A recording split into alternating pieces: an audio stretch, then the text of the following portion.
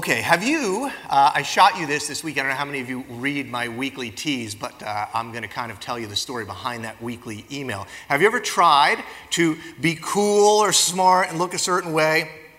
Specifically, have you ever tried to use a fancy word? A word you thought you knew what it meant, but you didn't?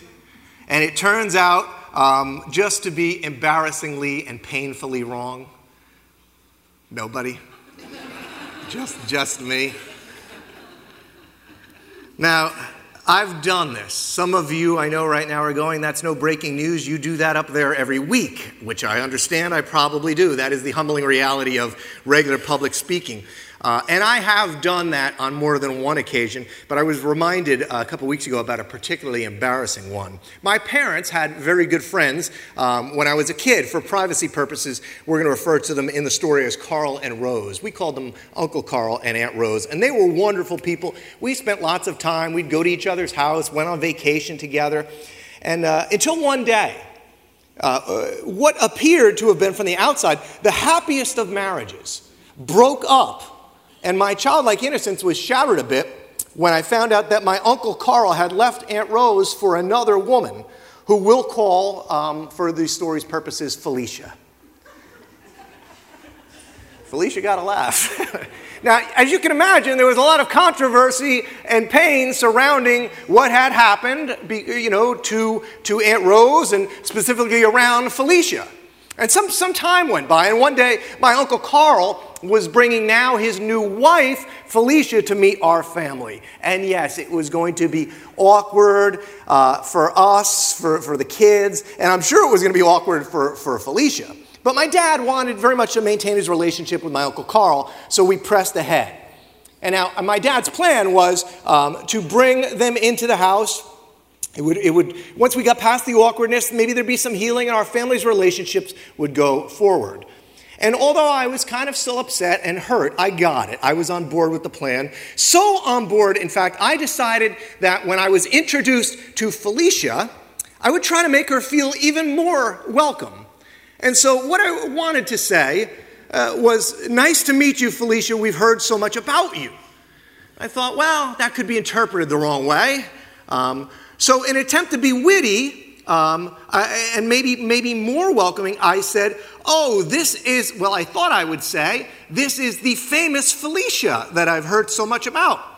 That probably wasn't the best idea either, because it actually got worse. In an attempt to be even more kind and welcoming, I thought, well, there's only one word greater and more welcoming than famous. So what I actually said was, this is the infamous Felicia. Now, in case you're like me, by way of background, famous, you can look this up, famous means well-known, prominent, or popular. Infamous, which I thought meant even more than famous, turns out, this is the definition right from Webster, well-known for some bad quality or deed, notorious, disreputable, wicked, or abominable. Felicia cried. It wasn't good.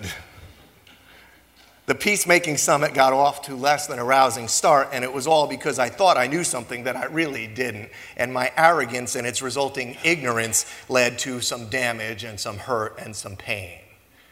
Welcome to attitude adjustment. Paul, some of you know him by the name of St. Paul, maybe if you're from a different religious tradition. Paul, who, as Tim said, wrote a little bit more than half of what we know as the New Testament. He planted a church in his missionary journeys in a city called Philippi, and he writes to this church that he planted about their attitude, and he tells them, have this attitude in yourselves, which was also in Christ Jesus. And what's that attitude? Who, although he existed in the form of God, he didn't regard equality with God a thing to be grasped, but he emptied himself, taking the form of a bondservant and being made in the likeness of man. Being found in appearance as a man, he humbled himself by becoming obedient to the point of death, even death on a cross. And the goal during this series, Attitude Adjustment, is to stop spending so much of our time trying to change our circumstances, which we can't control.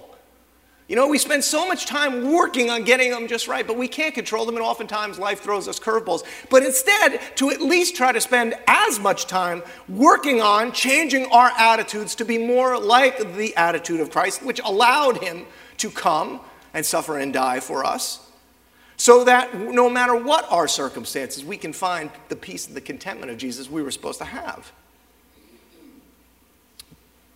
We just talked about it, right? Jesus, who had every reason to be proud, was humble.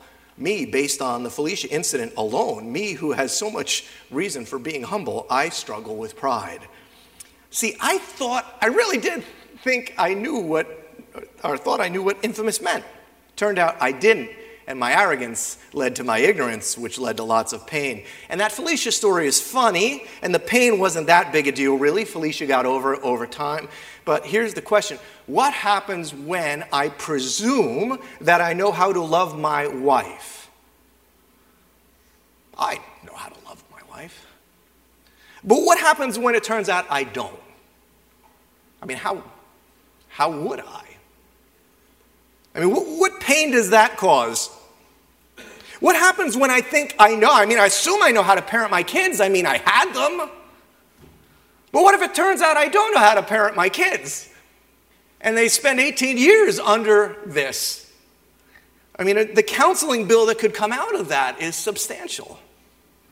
And for those of you here this morning that are interested in trying to follow God, what happens when I presume to know how to follow Jesus, and I presume I know what he wants and how to live, and I don't? What are the blessings I miss out of? What are the spiritual, what are the eternal repercussions for me when I get that wrong? See, Paul is sitting, he's writing this letter, he's chained to a Roman guard. Circumstances are terrible, but he writes what's called this book of joy because of his attitude. And then he says, let me recommend an attitude to you. He says, I commend to you the attitude of Christ Jesus, that you drop an attitude of pride and assume a more humble one. And as we've seen over the last couple of weeks, some of you are very rich because of your cynicism jars. Can I get an amen? As we've seen over the last week, pride leads to entitlement and to cynicism. Today I want to show you an attitude that pride also leads to something. It's an attitude the writers of the scriptures would refer to as an unteachable spirit.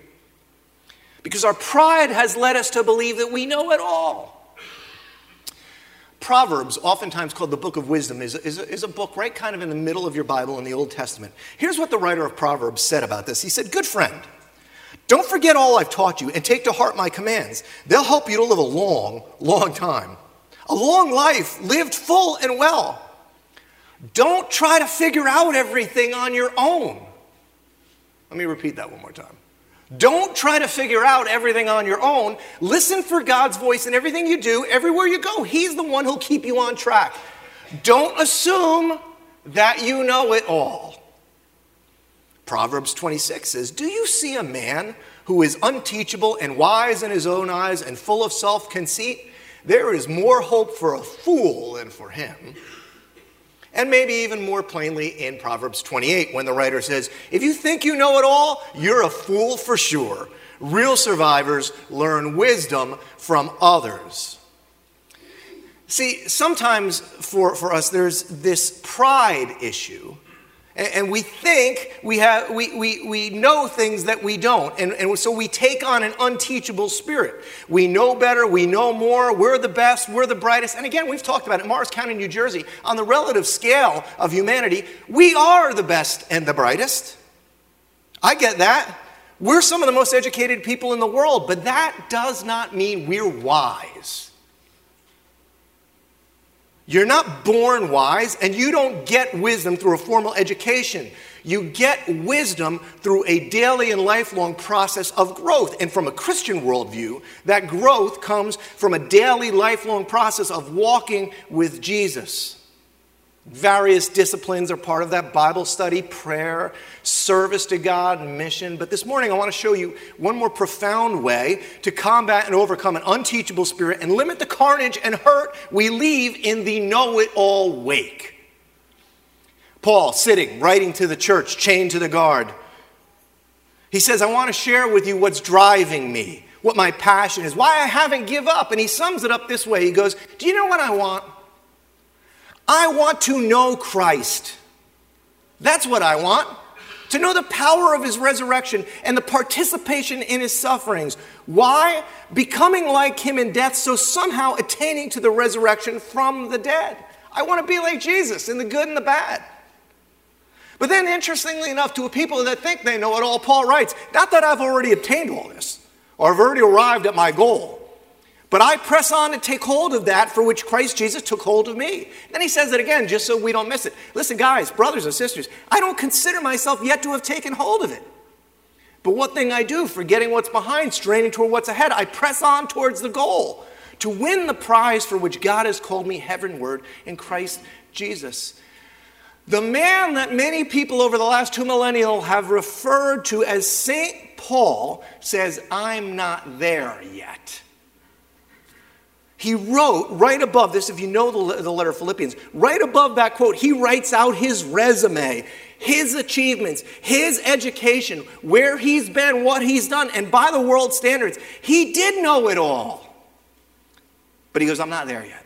I consider that all trash relative to the surpassing knowledge of Jesus. And so he says, that's the goal, that's the prize. I don't know it all, I'm not there yet. And then in the next verse he says this, all of us then who are mature, we should all take such a view of things. All of us who are mature and not fools should have this kind of humility and teachability. Paul's recommending to us both a goal, Christ-likeness, and an attitude, the same attitude Jesus had of humility. I haven't arrived, I've got more to learn. And so then Paul gives a prescription for everyone who's mature, that isn't a fool, and understands that there's more growing and maturing that needs to be done. He says, here is how you do this. Join together in following my example, brothers and sisters. And just as you have us as a model, keep your eyes on those who live as we do. If you want to grow up and not be a fool and not be a child, if you're looking to perhaps leave a little less carnage in your know-it-all wake, if you care about your wife or your husband and your marriage and you want to learn what it is to love him or her, if you want to have some wisdom in how you're raising your kids, stop pretending you have all the answers. You don't. If you're concerned about your legacy, if you're concerned about your eternity, this is what you must do. You have to, I don't know if anybody's ever said this to you as strongly as I'm trying to tell you this morning. You have to look for an example. You have to find a model. You have to keep your eye on those who live as Paul says, as we do. Study them, watch them. Now, if you think I'm overstating this, I'm not. In fact, in the very next chapter, in Philippians, he says, whatever you have learned or received or heard from me or seen in me, put it into practice. Stop studying just my words, but do them. Whatever I've told you, do. Whatever you've seen me do, go do what I'm doing. He lays out a very powerful concept, biblical concept for wisdom and for change. Now, some of you might say, I thought we were supposed to fix our eyes on Jesus. And that's true. The writer of Hebrews says that. But biblically, it is not an exclusive idea. Paul brings perspective to this when he writes to another church. And he says it even more plainly here. He writes to a church in Corinth. He goes, follow my example as I follow the example of Christ. Paul's teaching on modeling and mentoring is recommended by so many of the followers of God over the centuries who wrote these books we've collected into the Bible. They discovered a principle that worked, and they recommended it to those who wanted to not be a fool. Peter, in the same way, you who are younger, submit yourselves to your elders, and all of you clothe yourself with humility towards one another. They might know more than you. The writer of Hebrews, remember, he's the one that said, fix your eyes on Jesus. He also in the same letter said this, remember your leaders, those who spoke to you the word of God? And here's what he said, I love this.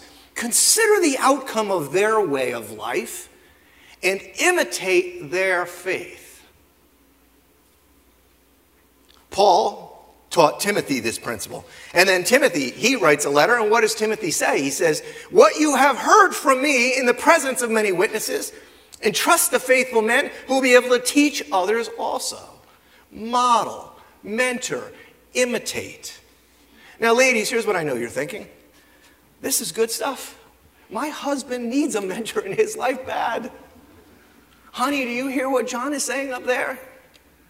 You need a mentor. You have no idea how to love a woman. You have no idea how to parent our kids. You have no idea how to act at home or work. It's a good thing all this imitating stuff is written for men because they need it. And they do. We do. To which Paul would say when he wrote to Titus, guide older women into lives of reverence so they end up as neither gossips nor drunks. But, that's kind of funny actually, right? But models of goodness. And listen to this.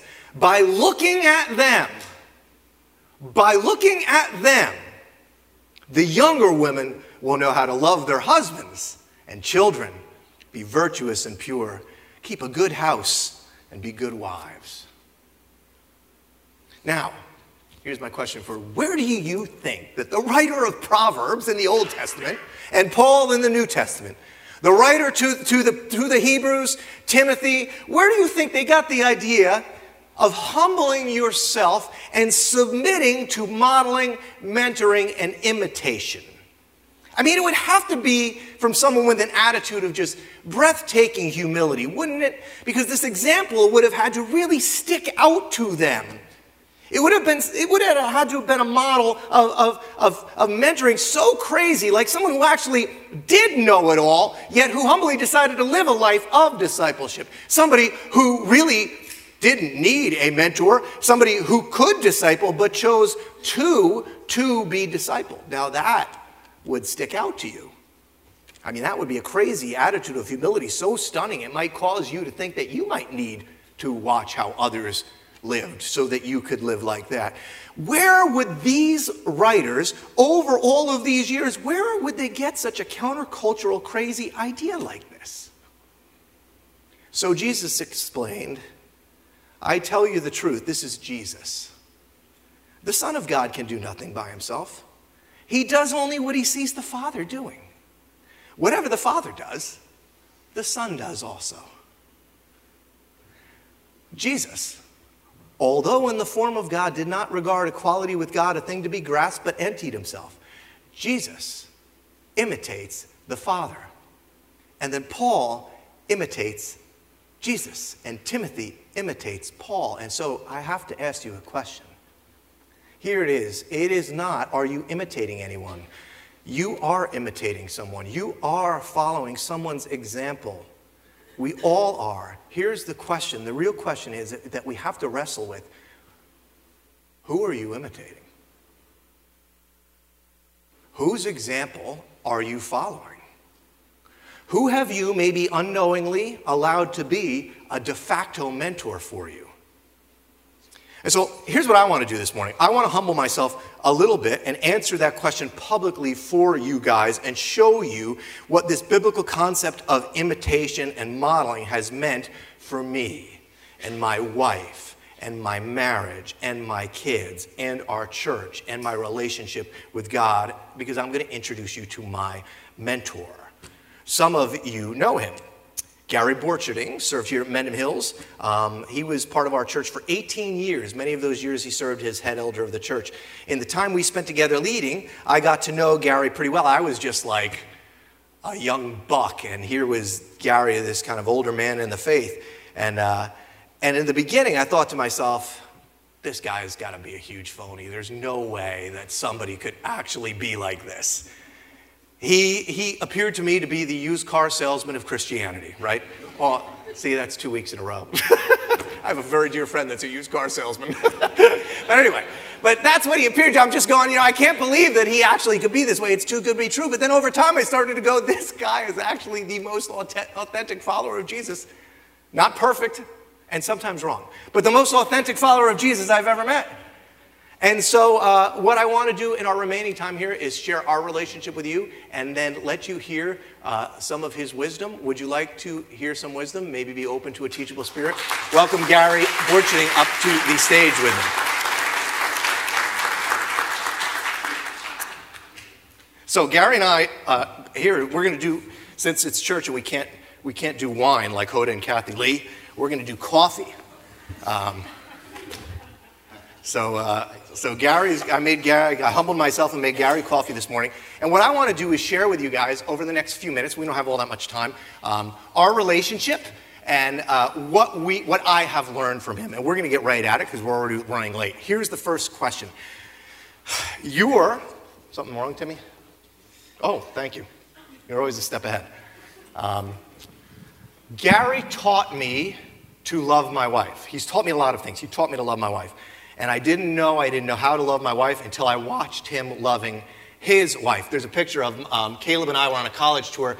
Gary and Jan live in North Carolina, and we had breakfast together one morning. That's a picture. I don't even know if you know that's out there. But. Yeah, I'm afraid it is. Gary and Jan have been married for?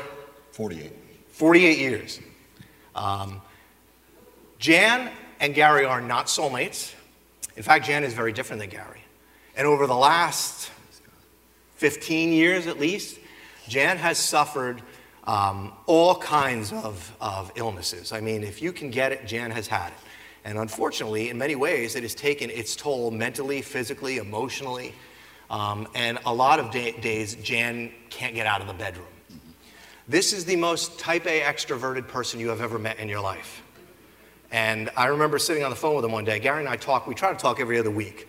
And at one point, I thought to myself, how do you love this woman? She holds you back from everything. I'd be going nuts. And he told me how he loved her. And I said, when he got done, I said, I'm such a pathetic loser. Let's jump into 5 minutes on what marriage looks like and how you love somebody. Teach them what you taught me. First, I want to tell you, John, and all of you how excited. I knew it would be emotional. How excited I am to be here this morning. And Jan wishes she could be and sends hugs and loves. And those of you who have been hugged by her, you know that means a lot. But God brought us here in 1992 and taught us so much and loved us so well through so many of you. We received and got the things that we were looking for and longing for in a church here in those 18 years. So it's just wonderful, wonderful to be back.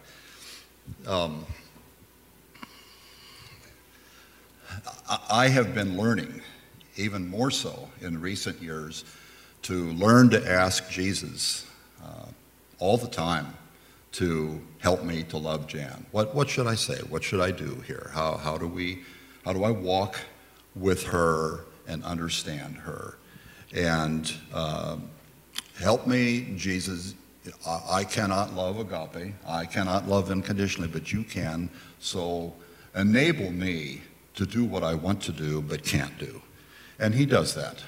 There are so many times when there are issues that we're dealing with that I just say, Jesus, what do I say here? What do I do? And a lot of times it's just be quiet and listen and sit with her.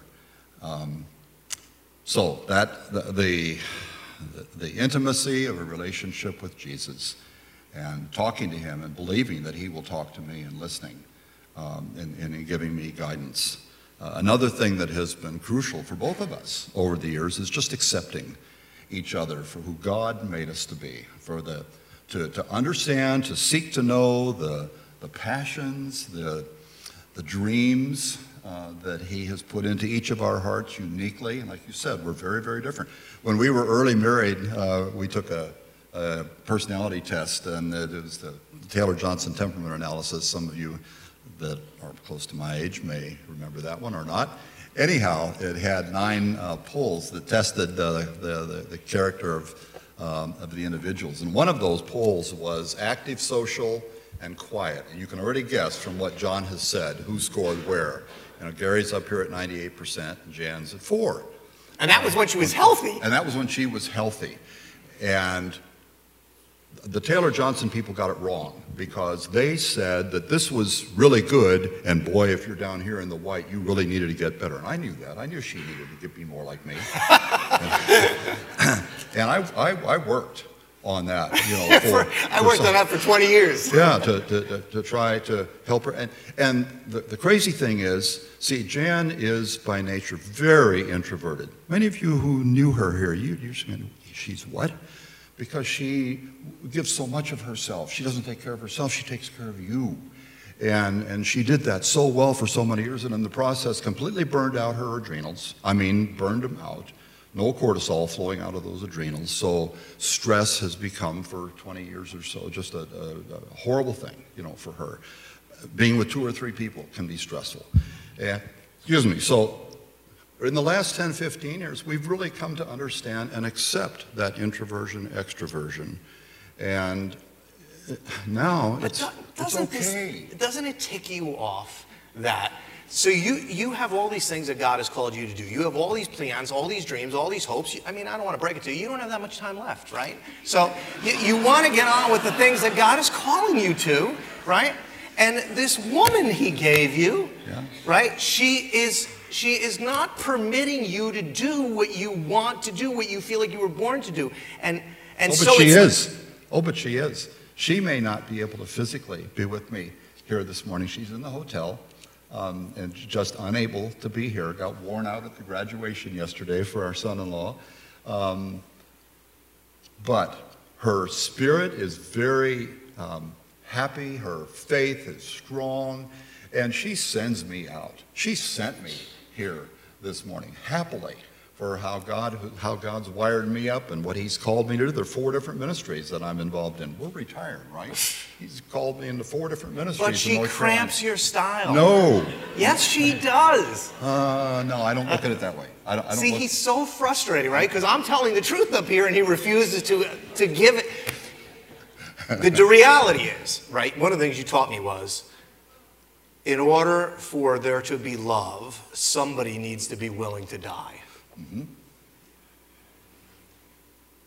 Yeah, and she does that in relationship to me all the time. And listen, I'm not out with people. We haven't had anybody into our home for a meal for I don't know how many years. But you love that. I know. I know. I do. But I've given that up, and it's okay.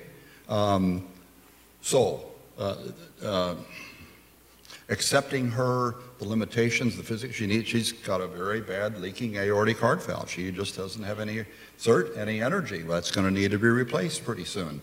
And being peopled out. I'm telling you, Jesus has just said, okay, that's okay, Gary, because you do what I've called you to do, and you get home, buddy. You get home and sit down with her, and we're starting to read books together that we had never done. Now, you weren't always like this. You used to get ticked off. Oh, I did. I would be frustrated. I would try to subtly but surely manipulate her and try to guilt her, you know, if she didn't come down for a small group in our home when we lived here. And, oh, come on, honey, you know, people want to see you. No more. No more. I mean, Jesus says there. I've always said, I hope I'm still growing spiritually when I draw the last breath. And there's just been a lot of growth in these last years. All right, parenting. You taught me about one of the things, and I use it at church all the time. The Christian world teaches you if you do A and you do B, you get C. That's the way parenting works. It doesn't work that way, does it? No. No, you know, Jan and I talked, thank you for giving me the categories you wanted us to talk about, because that gave Jan and me a chance to talk about all of these things. And I said, so honey, what shall I say about parenting? And she said, well, just say, we got nothing. You know, there's the story of the fellow who had the first child, and he had his plan on how he was going to raise them, and by the 5th child, he had his 5th plan. And that reminded Jan and me of when our son was born. And it turns out he was very colicky for 6 months. So the first 3 weeks go by. I had the attitude before he was born, any kid that's going to be born in this house, they're really lucky. I'm going to be a great dad. Lucky kids. I thought the same. So 3 weeks in, in the middle of one night, Jan can't handle anymore getting up every 2 hours to take care of this kid. And she says, honey, would you mind going? And I thought, to the rescue. So, I go in. I was waiting for you to ask. Yeah. Go in, take him out of the crib, start patting him. 45 minutes later, I'm ready to choke the kid. And that just dispelled all of that, great dad stuff, and many, many more stories since then. So we need to be, things that Jan and I have learned over the years is the importance of being students of our children, asking God to show us, how have you bent them? The Old Testament proverb says, train up a child in the way they should go. That's not an evangelism thing. That's learn how the child is bent. How did God make them uniquely? Are they extroverts or are they introverts? What are their passions? What are the things that God's put into their lives? And train them in that way the best you can. And then another, key thing with parenting is loving with grace and not law. Law leads to performance. There's a family that we know where the mom regularly will say to the children, oh, it would make mommy so happy, or you've made mommy so happy by doing this, or if you would do that, well, what happens if you don't do this or that? Then mommy's unhappy. So that has created a horrific performance mentality, so much so that one of the girls in that family, who's a sophomore in college and ready to come home, doesn't want to go home. She doesn't want to go back in. Jump hoops, to have to jump through all that stuff. Discipline's still important, but to do that in a way that it's not punishment, that is God disciplines us. Hebrews 12, very clear on that. And we had like 1 minute left. We really screwed this up. Listen. So here's the deal. I want you to talk about following Jesus. Yeah.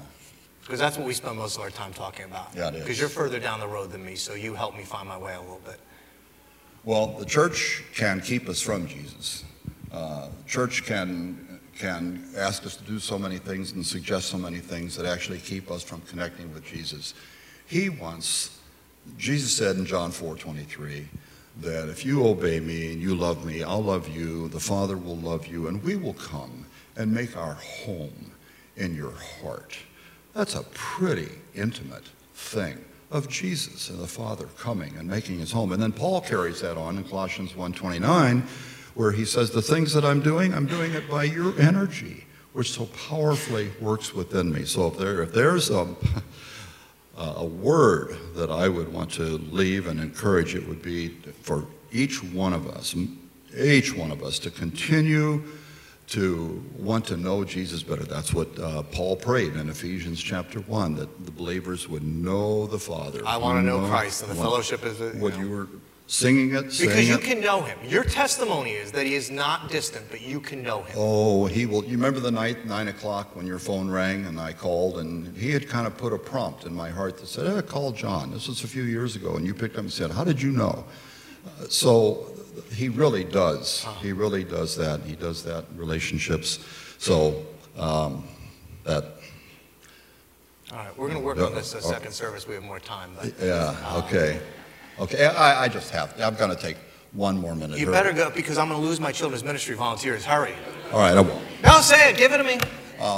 It's just, in church, it's so easy, and in homes to have our rules, and one of them has to do with language. Or there's certain words that you can't say. Understand the commandment of not taking the Lord's name in vain, but ultimately, don't worry about the words. Don't worry about the language. It's the heart that God is after, and as he changes the heart, that'll change the language. There was a couple here, 1992, when we were in small group, Rick and Anya Smith. A few of you might remember Rick and Anya Smith. And you're talking about the religious fog here, which is more concerned about just clean up their language, because that's what God cares about, is their language. Yeah, and Rick would come in every week and F-bombs and everything else, and at first, but people just didn't care, and they loved him.